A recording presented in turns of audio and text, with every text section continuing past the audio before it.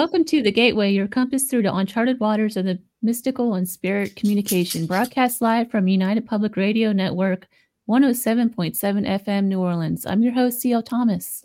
In the next hour, we'll traverse the realms of the paranormal and explore the enigmatic world of spirit communication through my special guest, James Annitto. James is a longtime demonologist, paranormal investigator, and researcher. He's been on my show before, Small Town Tales, and he's also traveled with me, or rather I traveled with him through Romania on a tour with Mysterious Adventures Tours. James, welcome to the show. Thank you. How are you doing, Crystal? I'm doing good. It's really nice to see your face again. It's good to see you as well. It's been since Romania since I last saw you. I know. We haven't talked to each other for a long time. Well, we've talked to each other, but not physically face to face. Not face to face. It's been too long, friend. Yes, it has. James, your specialty is demonology, and we're going to jump right into this. What got you down this path into demons? Well, I would say I wish it would be the same story that a lot of people give about why they got into the paranormal. The traditional story is that I dealt with a haunting when I was a child, or I could see and hear and would have nightmares or visions, or would astral project out of my body. But none of that actually occurred in my childhood.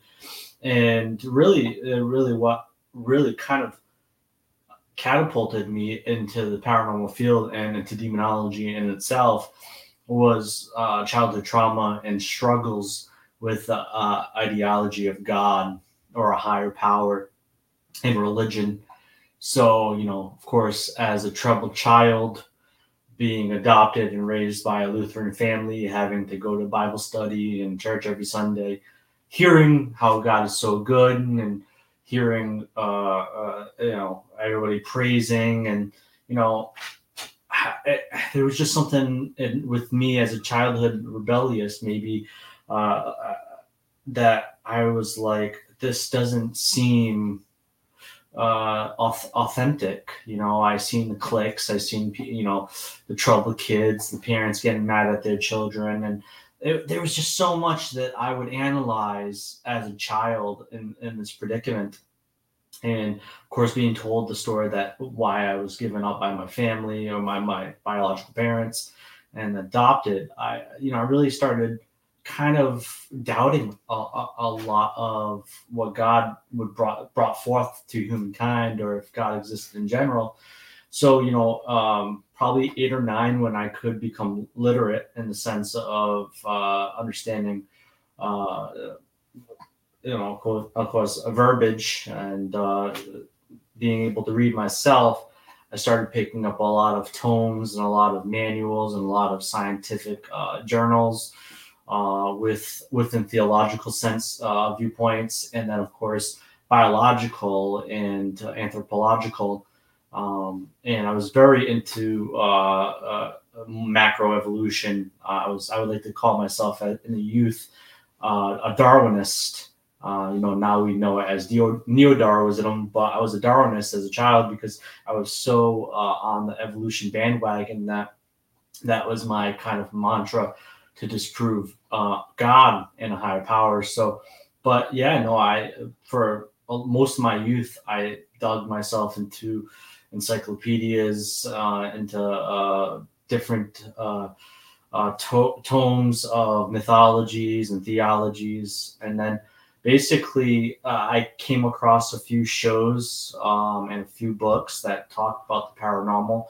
My adopted mom used to watch Montel Williams, and a pretty potent guest on that show was Sylvia Brown, well-known psychic medium at the time, also known became a fake later on in life. And then, of course, there was Leonard Nimoy, In Search Of, and then there was also a show called Scariest Places on Earth, which threw families into haunted locations with these devices before like the big paranormal boom, where they would record themselves in the situation. It was kind of like a game show.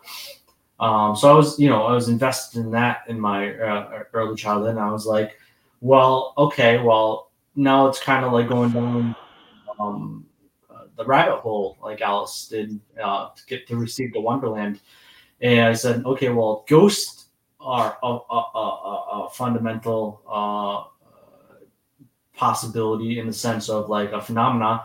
Maybe ghosts could be an outlet to help me understand a higher power. If ghosts exist, and then that would give kind of credence to a god or higher power. And then of course, I was big into ufology as well as a child, big into science fiction. Star Wars is my favorite movie. As you can tell, I have a few Star Wars posters behind me. So I started analyzing, okay, well, if things lived on beyond this universe or beyond this earth, and there are other Goldilocks zones, and life is permeating on those lands, what would life look like? And so it really started becoming so much a part of my life. And then when Ghost Hunters came out, that was really the kind of the trigger that really put me into actually getting involved in paranormal investigating or ghost hunting when I was 14, on the cusp of 15 years old, because then there was like a aha moment that, okay, well, I live in Rhode Island. There are people in Rhode Island that are plumbers by day. Of course, that was what the nuance was of it back then. Ghost hunters. But kind of really enabled me to get a bunch of buddies together and go legend tripping and go into places that maybe we shouldn't have gone. Definitely broke into a few places that were off limits. But our intent wasn't to do anything of the defacing of the location. It was just to get kind of our like interest and maybe be scared, or kind of, for me, it was fundamentally to get answers in some concept, but also to be spooked if could possibly be spooked. And so, yeah. So, of course, all that. And then, I became so invested into it, really what was the launching point that got me into demonology. And to end this tangent was that I was at 18 years old. I would say more 19, but basically 19 years old. I went into the military. I was a service member in the U.S. Army. I was no more than a year because I got medically discharged after my training, and which kind of sucked. Slapped reality in my face, and really kind of has a lot to do with where I got my faith, because I do have faith now. But when I was in the military, every Sunday I would go to church or a temple or some or synagogue or something like that to get away from cleaning the barracks. And there's this one time that I went to this service for the Church of Christ, and I would do my old routine of trying in the pews or trying to wither off so drill sergeant didn't see me, to get a few kind of extra kind of Z's in. And I felt like this sudden jolt over my body, and all of a sudden, before I really could understand what was being said by the pastor, I had raised my hand. And what I raised my hand to after that sudden jolt was to be baptized. And normally, yes, I am a jokester, but normally I would rather try to get a nap in instead of getting dunked into a big tub of water, or aka holy water. And so, yeah, I raised my hand because of some sudden electrical jolt that happened to me. And after I got baptized that day, my perspective of being anti-Christian, anti-religion, and anti-all this, anti-God, I started actually becoming very religious. I started reading the Bible very heavily after that day. Started praying all of a sudden, which was pretty actually weird for me.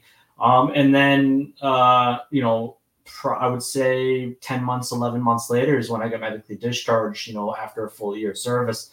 And, it really put me in a dark place because, I wanted it to be a lifer.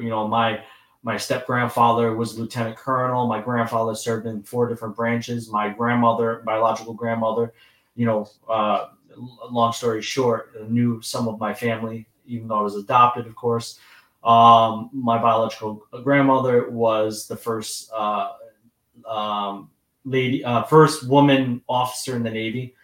So I had felt like I had let myself fail and let, a lot of my connections to the military fail. But then I realized something. I was like, this was a message to God. This was a path that I wasn't meant to go down. So really having that faith and that moment of being baptized really kind of gave me enough inner strength to overcome a lot of my ill intents of my past. I'm a suicide survivor, and at that point in my mind, I was also thinking I'm not good enough, and I could have ended my life, but because of my faith, I did not end my life. And then from that catalyst, I basically then became a pastoral assistant at my local Church of Christ down the street, probably 15 minutes away in East Greenwich, and doing pastoral assistancy with my pastor. Basically led me down to finally being ordained as a pastor myself. I anointed myself as a deliverance minister because the aspect of paranormal and spiritual warfare then kind of melded together, because throughout that period of time going through my pastoral assistancy, I was also involved myself in investigation paranormal, which was kind of like an oxymoron because of what my church would preach, that ghosts would be demons kind of thing. Yeah. I kind of looked at it in a different pathway and said that I do believe that things exist in a corporeal sense, and then a non-corporeal sense as well. So really James, all that kind of led me down to demonology. I could go longer and longer about my life and how it melded me into where I'm at right now. But, that's the fast track. I'm 33 years old. That's 33 years of living that I could explain to you to why I'm where I am at now, so in the field of paranormal, we deal with so many different religions right now, mainly Wiccan. There's a lot of witches involved. There's Jewish people involved. Does it really matter if they're Catholic to kind of appreciate the services of a demonologist? And also, where does God fit in the paranormal? Well, that's a good question. I think that faith can be omnipotent and omnipresent in the situation. I think faith generally is a God-given gift, but at the same time, it's also, as a psychology major, it is also a component of our brain. The faith structure is a component of, of how our synapses fire off, how we are motivated, how we set goals, how we can believe in those goals. It really is fundamentally a big part of who we are. If we lack faith, then we probably will lack drive. And we see this now with the development of social science and neuroscience, but how faith transcends the paranormal in a sense is that I feel like ghosts and elementals and these beings that we talk about and investigate, even if it's paranormal in a large sense, aliens and cryptids, I think it all has a connection to religion or faith or folklore, which also usually tends to come from a belief system, because a lot of these ideologies that we have in modern times all fluent from a specific belief system. The ideas of ghost or reincarnation or spirits lingering can come a lot from Eastern cultures. Hinduism being the oldest modern day religion, or even to the branches of animism, which everything is life, and everything has a soul.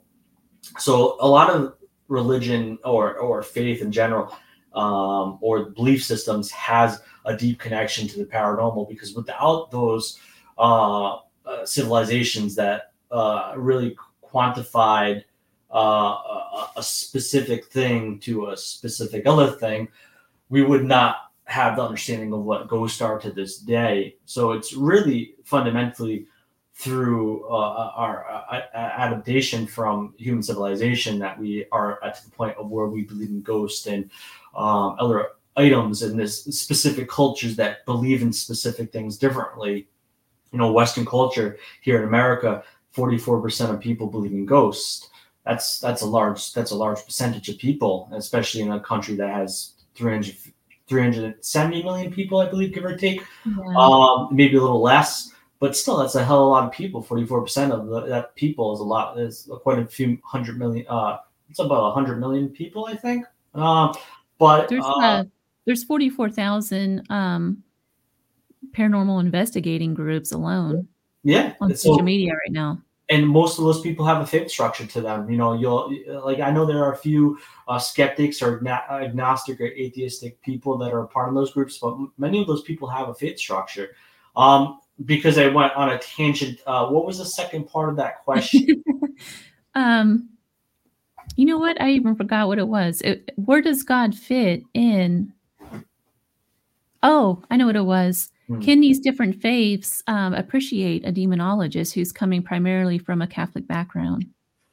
Well, yeah, I would say I'm not just from a Catholic background because, yes, I did, of course, convert to Catholicism and became a deacon with the United States Old Catholic Church, which I'm no longer a part of and no longer associated with the church at this point in time in my life. But, I started off as a Christian, but I also started off technically as atheist or agnostic, whatever terminology you would like to coin it as. But I think my form of demonology is Christian oriented, but it's very eclectic. I've studied probably every major religion and every sub-religion that has existed throughout human civilization. So a lot of how I approach cases use a lot of the critical thinking that I've gained from observing different belief systems, reading about different belief systems. So, but there are also many different forms of demonology as well. There's radical demonology, which is from the Judaic faith. There's Islamic demonology, where Muslim leaders would, of course, invoke the rite of exorcism or some form of it. Then there's also, of course, Hinduistic demonology in the sense because, Tibetan monks performed the rite of exorcism differently, but for many years before the Catholic rite ever came to fruition, by using a Ferber dagger, they would stab it, and they would absorb the energy into the dagger and then stab it in a bowl of rice so it disperses. My form of demonology is very eclectic, and yes, it is Christian oriented in my faith, how I believe in it, but I also don't detract away from other people's belief systems. I empower people to believe in something that is good for humankind. If it's not good for humankind and just good for yourself, then I really maybe not approachative or an agreeance to it. I'm friends with a lot of Satanists. Satanism is very misunderstood. They're very rebellious in nature, very prolific to the sense of believing in themselves, not really in a Satan like you would think they are in the Christian sense. I have a lot of friends that are Satanists and then really not bad people, but there are other religions out there that are centered on doing bad towards people, or at least not religions, but sects of religions. There's extremist Christians. The KKK is a Christian group. They're terrible people. But there are other forms of religions or faiths that have these extremist groups that go above and beyond the call of duty and do bad things. And I don't agree on that. Hey, James, we have a special guest that popped up in the comments. It's Maria with Mysterious Adventures Tours, and she says hello to you. Hey, Just Maria. wanted to point that out. I still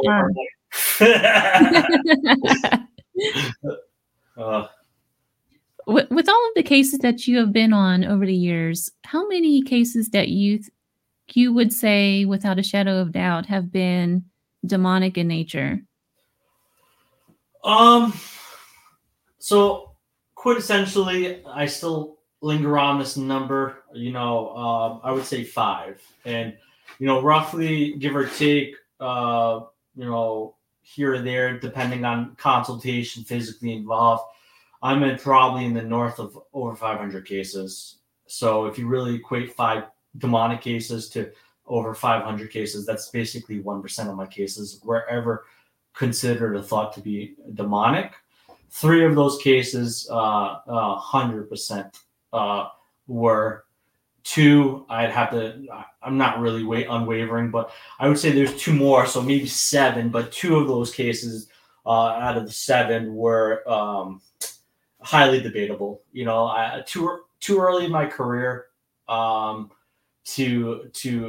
I didn't employ enough critical thinking or analyzing in it. I really just went off of like my gut feeling or thought, and yes, that could be good because it's a part of the tools I use. And James, that's a really good point, and I don't mean to interrupt you, but one of the questions I wanted to ask is that there's such a rise in demonologists right now in the paranormal field. And I feel like it takes a lifetime to be a true demonologist through study and things like that. What do you have to say about all these people popping up claiming to be demonologists? And what does it take to be a demonologist and to decipher between what is an actual demon and what isn't? I always joke that I went to some band camp and got a badge for being a demonologist. But out of the realm, that's not true. In reality, I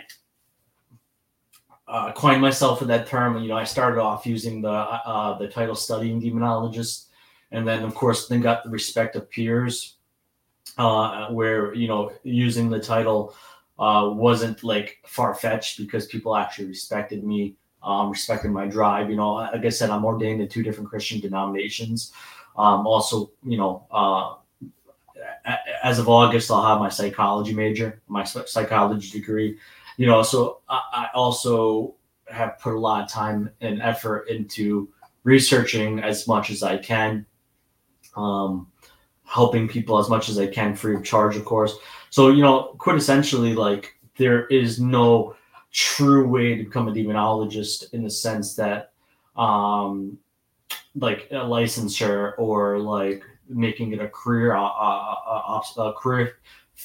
field. But the problem is that I see with a lot of people that start naming themselves as a demonologist, they feel like it's some roller coaster ride, some form of attraction of entertainment for them.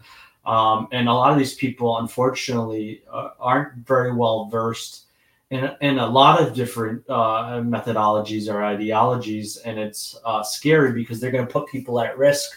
I think that a good demonologist understands some realm of psychology, and there's a lot of people that don't understand psychology or social science, and so coming up in this field at a young age, and as a young demonologist, probably I don't know in the history books in historical value, but I do believe from my understanding of the lineage of demonology from King James and beyond, I'm probably, if not the youngest demonologist that had existed at one point, and my ability of being involved in it. But so I faced a lot of flack. I faced a lot of people saying, "Oh, he's too young to be a demonologist." But knowledge is power, and age, age doesn't always equate to wisdom. It's scared. Be wary of people call themselves demonologists. I came from a lineage of people that were trained from Ed Warren, and worked with a lot of people that came from Ed Warren. I also worked with a lot of people that came from the churches, from different faith structures that deal with the form of spiritual warfare, and worked with them, learned from them. So it's like I put a lot of time and effort into it. Still put a lot of time and effort into it, learning every day, kind of thing. But yeah, no, I would have to say be wary of people that call themselves that. There's no yellow pages or there's no Indeed of demonology. So you have to be careful. But I am actually working on something. One thing that I've always tried to do is companionship or unification. I hate the word unity because it's never going to happen. but you can attempt an action and try to unify as many people as possible. Not everybody will be unified, but I've attempted many times to get demonologists together of all different backgrounds. I had a big demonology panel a couple of years ago in Massachusetts with some of the most top tier demonologists out there. I'm working on, it's going to start in the new year, but, right now I have Leon Wilkes, myself, Shane McGillis, and possibly Keith Johnson working on this kind of brotherhood where we actually are going to push for an angle of actually somehow making demonology a true identification through either licensing boards, or something. If you go to Salem or you go to some places, to be a tarot card reader or a palm reader, you have to have a license. You have to get a license, right? So that's even true here in Las Vegas. I just found this out. Yeah. You have to have a license. A lot of places do, especially if there's monetary gain to it. But with what I do is no monetary gain, but I still want to push for, if you're promoting yourself as a demonologist, to get this licensure or to get a background check, a proven background check, a proven psychological evaluation, because I feel like that is a necessity, because when you're going into people's houses and saying the D word, you're putting people at a very big risk because it's a psychological ramification, because a lot of people, especially Western culture, that believe in demons, I believe it's like a crazy high number about how many people believe in angels compared to ghosts. I think it's like 10% more, maybe like 55% of people believe in angels, but my numbers might be a little off, but I'm in the ballpark there.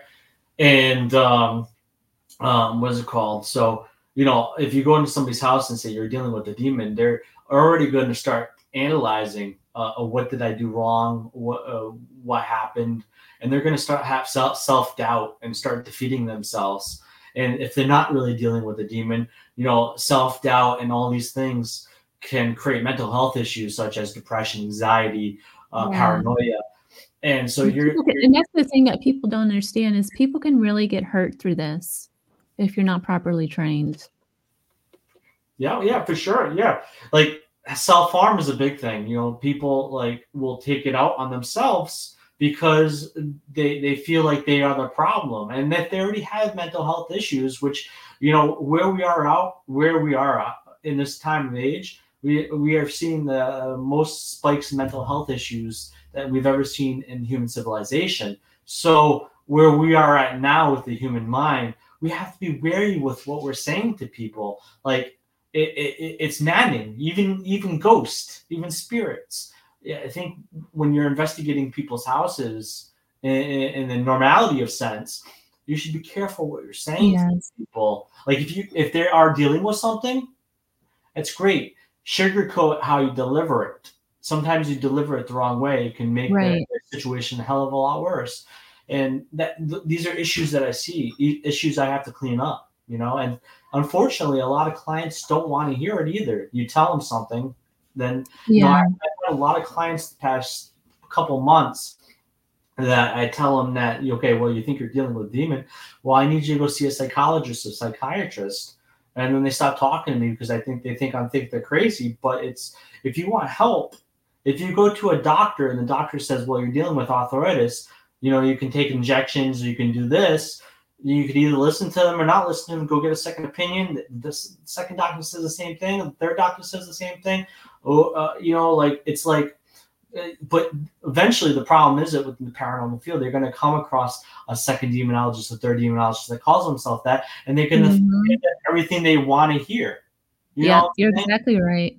And that I kind of, this is going to be a little controversial, but I'm going to bring it up anyway. Demon cells it's everywhere, and just about every haunted location now has a demon of some sort. Every television show you see, someone's getting possessed. I just investigated the Goldfield Hotel here in Nevada, and honestly, the place is not as negative as what I saw on television. there was no way that people were getting possessed, and I didn't even feel a demonic presence at all in this place. There was nothing that indicates that. But just this past week, a video pops up on YouTube of this group of investigators, and of course, the girl that was in there is claiming to be possessed. It's like everybody wants to be possessed by a demon all of a sudden. Is this just people trying to get attention for money, or is this like a cry that they want to be touched supernaturally in some way? I mean, why is this trend happening? Well, it's the good old marketing technique of sex sells. Now it's evil sells. Most highest rated horror movies nowadays are on the concept of evil. Conjuring's $1 billion series. A lot of those cases that really had nothing to do with demons. Conjuring 1, 2, and 3 was a little bit different because that really does come off the variation of the boy David was. I believe really being possessed by something and dealing with something, but how it comes from there is speculative and debatable. But a lot of these big movies nowadays, even Insidious, which is one of my favorite, was about astral projection. Of course, magically there's a demon involved in that. So evil sells because it's really what people are scared of. It's what attracts people. Can you imagine watching the movies Paranormal Activity without there being a demon in it? Like you're just watching this fan move and it's like found footage and there's just a ghost. Casper's in there and dancing around. Like you would lose the value of that movie and the shock value of it. So a lot of that idea of sex sells, now it's evil sells, and we start to see this a lot. Look at the Travel Channel for a long time. Now it's starting to dissipate a little bit. It was about travel, Anthony Bourdain, Andrew Zimmerman, and so on and so on. Guys. And now it became all about paranormal. And it's because Travel Channel knew, well, look at Ghost Adventures, the longest running series, which started really, really well, and then started to have its identity to understand, okay, well, if we do this, we'll start getting a lot of viewers, which they did. And now a lot of people are trying to copy that formula because they see how well Zach's done in that industry and how well he's done with, of course, his museum in Vegas. Mm-hmm. And so on, so on. So that's why, haunted objects are so much popular nowadays. John Zothis had the show Haunted Collector, but rarely did we ever hear about objects being collected and put in people's houses. Now, because of Zach Bagans, people are doing it out the wazoo. You can go on eBay, buy haunted dolls, which is a bunch of crapola. It's such a cultural phenomenon now that so many people are gravitating towards it. I've been, like you said, I've never been to Nevada, but I've been to a lot of other prolific places like Bobby Mackey's, Waverly Hills Sanitarium, and the list can go on. Basilica Axe Murder House, oh God, the House of Wills, a lot of these places that fundamentally have been told that there is some form of evil in there. And I never felt that at all. And I'm not saying I have a clairsentient ability or a clairaudient or clairvoyancy or clear ability at all in general. But I'm saying there's a difference between when I've experienced it, face to face in a predicament and felt my body trembling, the fight or flight instinct, the adrenaline instinct that comes on to you in those situations, even not really knowing that there was a presence there. You walk to the threshold of the door, it becomes wavering. It becomes very very hard. The barometric pressure can be felt. So in these spots, I never felt any of that. I felt calming, soothing. And then also, too, what really boggles my mind is, too, what people don't understand about demons. Yes, in some form, if you have a collective amount of people and do some black art and do some binding ritual to a location and tether this demonic spirit to this location, most of the time, a demonic entity doesn't fester in one spot for long periods of times, because when they find their target, now they're with their target. And that's really how I start to analyze cases. If the client tells me when they leave their house, they're fine, then I really start to kind of understand that it's something with the house. If it follows them, then it's maybe an attachment or could be truly demonic. Depends on the characteristics that they're experiencing and the physicalities and the iconography attacks as well. But a lot of these places don't have a demonic activity, and once again, it's like sex sells, but evil sells. That it's going to attract people because people are fascinated by less the good, more the evil.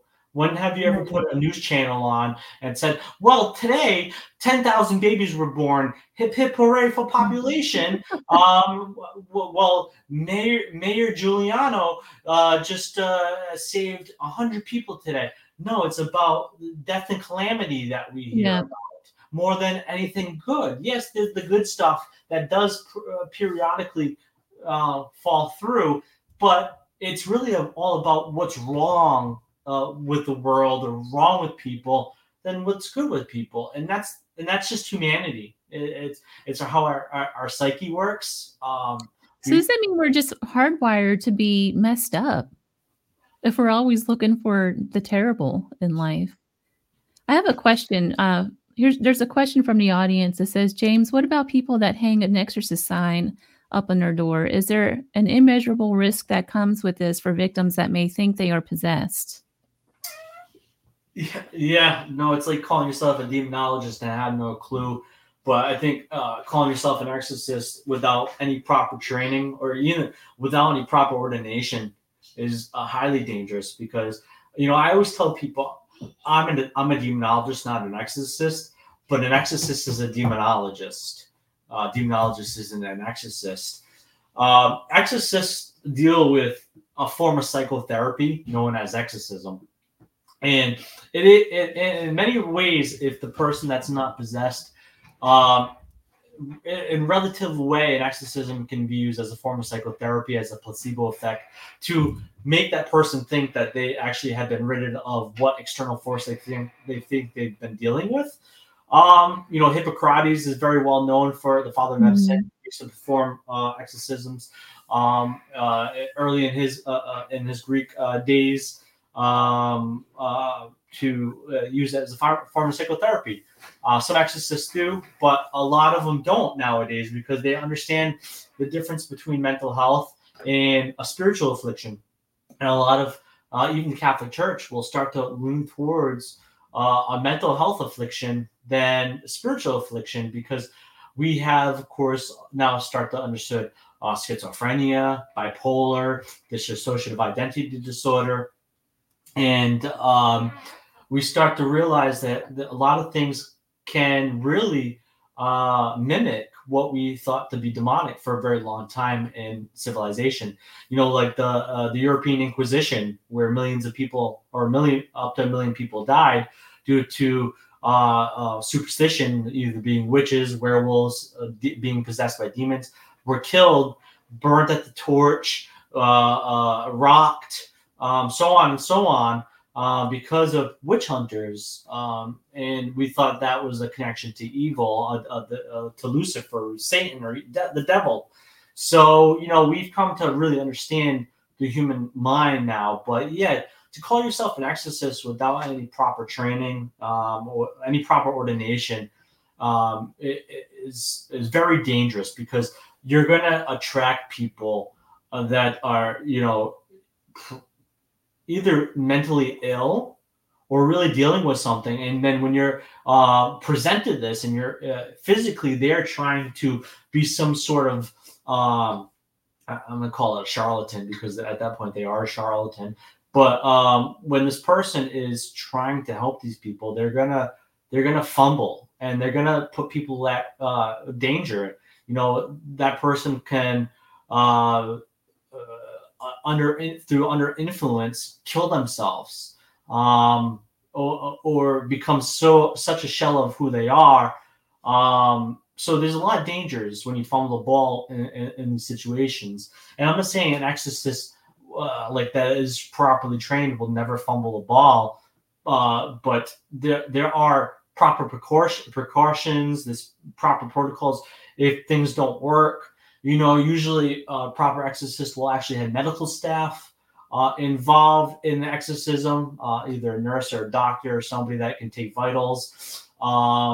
So, you know, when exorcists get involved through their proper protocols, which the Catholic Church does, due to liability reasons, you know, there is a procedure, and it's very important to have these procedures. But when you're having somebody that calls themselves an exorcist that has no connection to a church, has no proper training, then they're not going to have these procedures, and they're going to put themselves at risk, and of course the people they're dealing with at risk, and that's dangerous.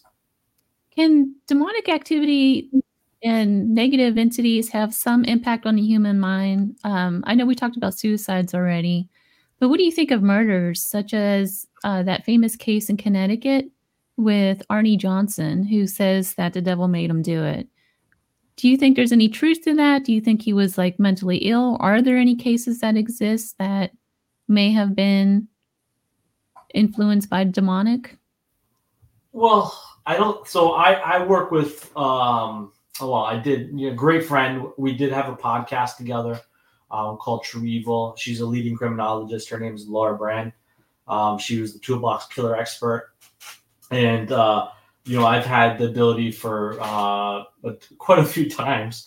She gets calls every day from San Quentin, which is the largest concentration of serial killers in the country. And, you know, she gets calls from them frequently on a daily basis. And I've sat on many calls with her when these people call. And, you know, I've asked this question a few times. And I've asked her this question a multitude of times. You know, I do not believe when people are serial killers or murderers that they are necessarily conceived by some evil to do a task. And I'm not saying it possibly can't happen. You know, when I was talking about David the Child and The Conjuring 3, that is actually the Arnie Johnson case. That's the Devil Made Me Do It case. That was the first time in the United States history or the judicial system where demonic possession was utilized in the defense of the U.S. court system.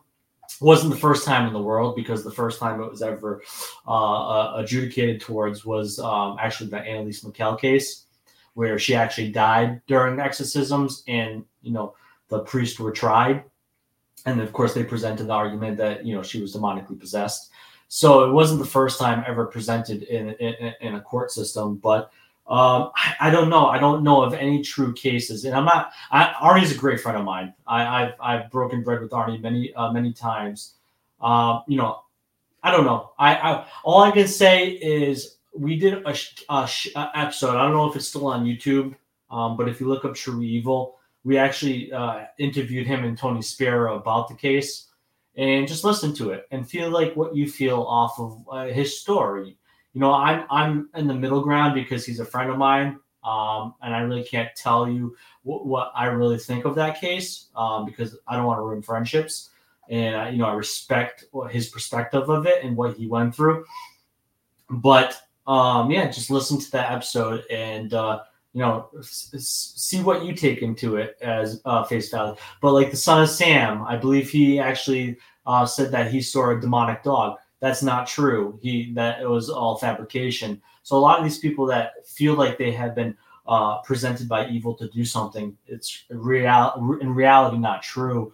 But throughout civilization, I think a lot of it was mental illness. A lot of it is mental illness.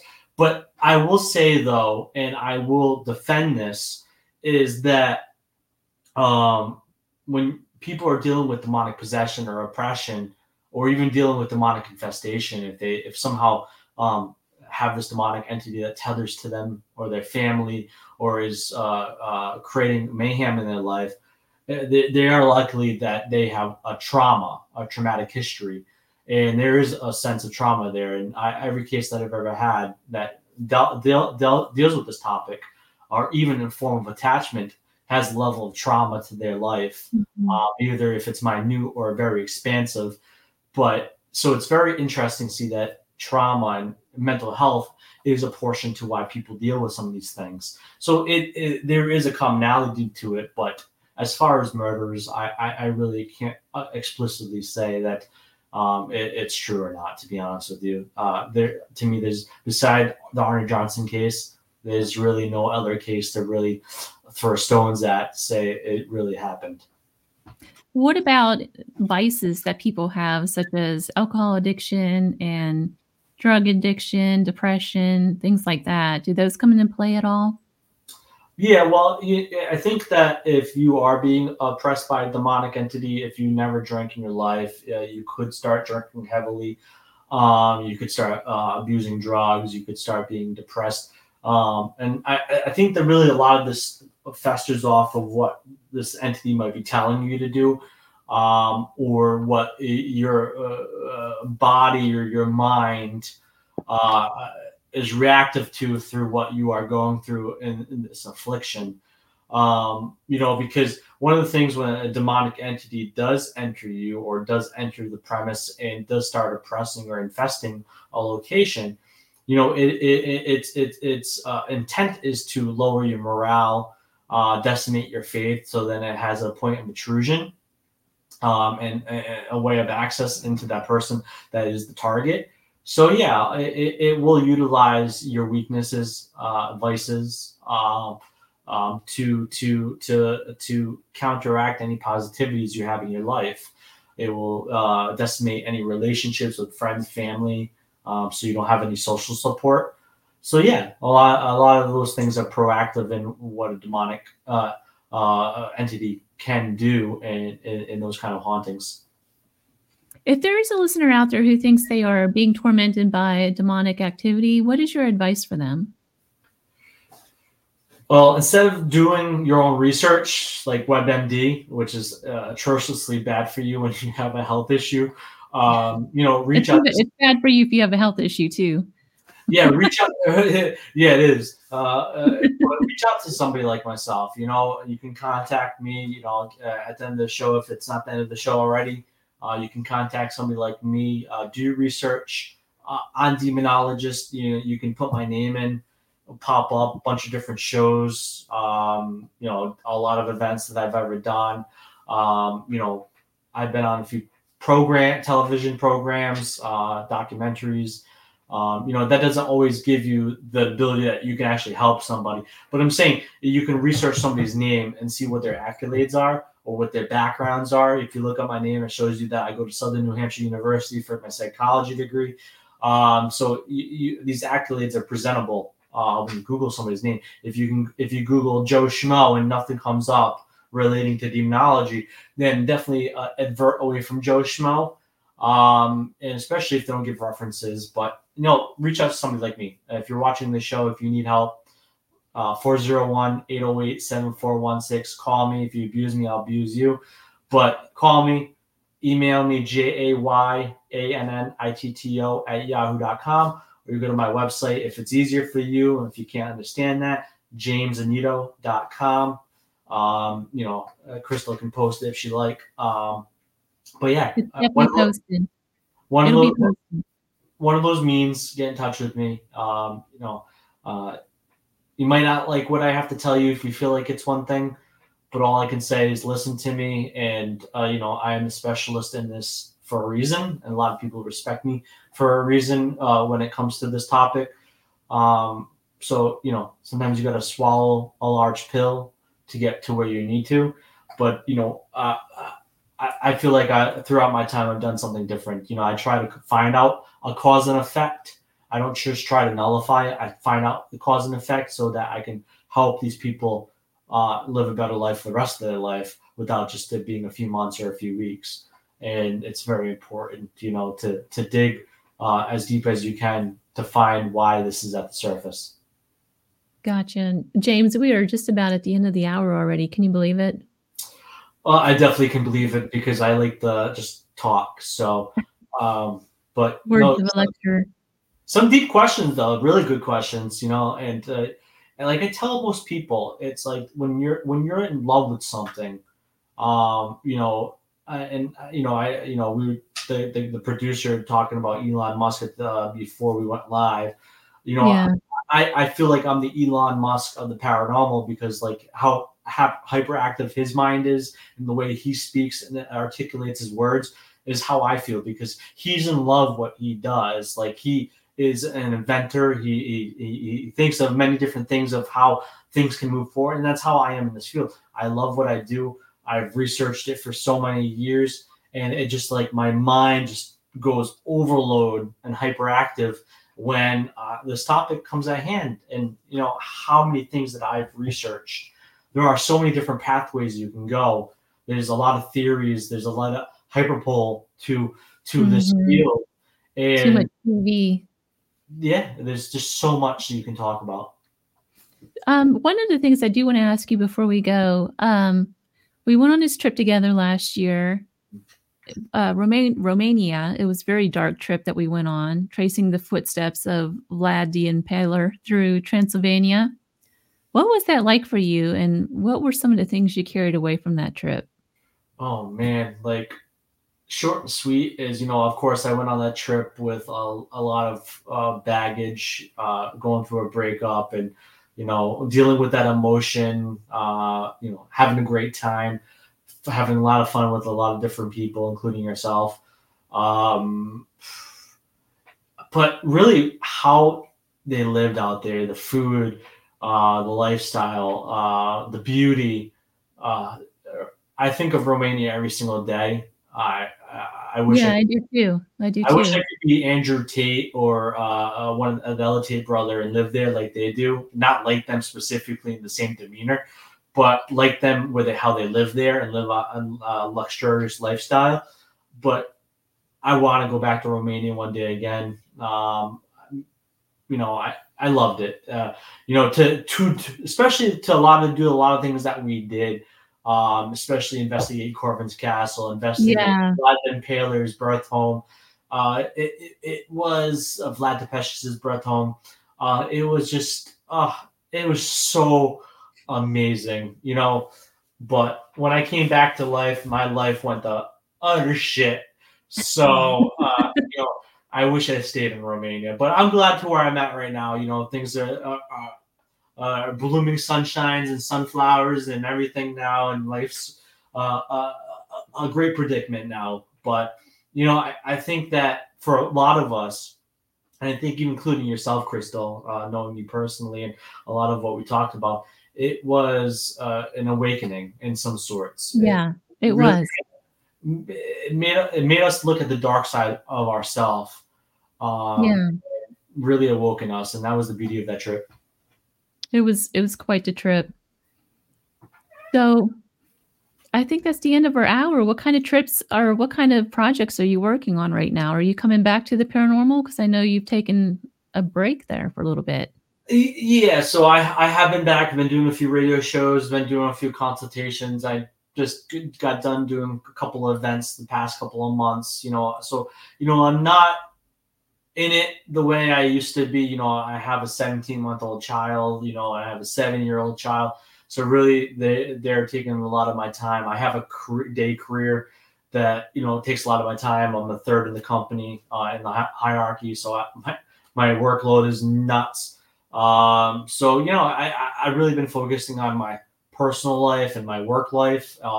And of course this is a part of my life too, but, baby steps. I'm not trying to run right back into it the way I used to do it.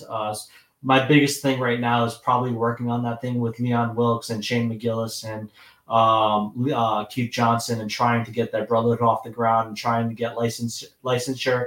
It's a long road. I'm not saying within next year, but within the next couple of years, we'll have a little bit more of a distinct idea of where that's going to go. But yeah, that's probably be my big bread and butter from now on, because I really feel like that it really needs to change. And just keep growing myself, keep learning about life every single day, learning something new. But yeah, that's my biggest thing. And I know Maria said Romania is waiting you. Well, let me finish paying this trip off first, and then we'll talk about maybe doing another Romania trip. But I would extremely love to do so, and hopefully that does happen and comes to fruition. Well, thank you so much, James, for being on the show. Thank you for having me. I love it. Very inquisitive as always, Crystal. And I'd love to be back on again for part 2 in the future. Absolutely. I'll definitely have you back. Perfect. You've been listening to The Gateway. My guest, James Annitto. You can find him at www.jamesannitto.com. You've been listening to C.L. Thomas. We are United Public Radio Network 107.7 New Orleans. I have some great guests coming up next week.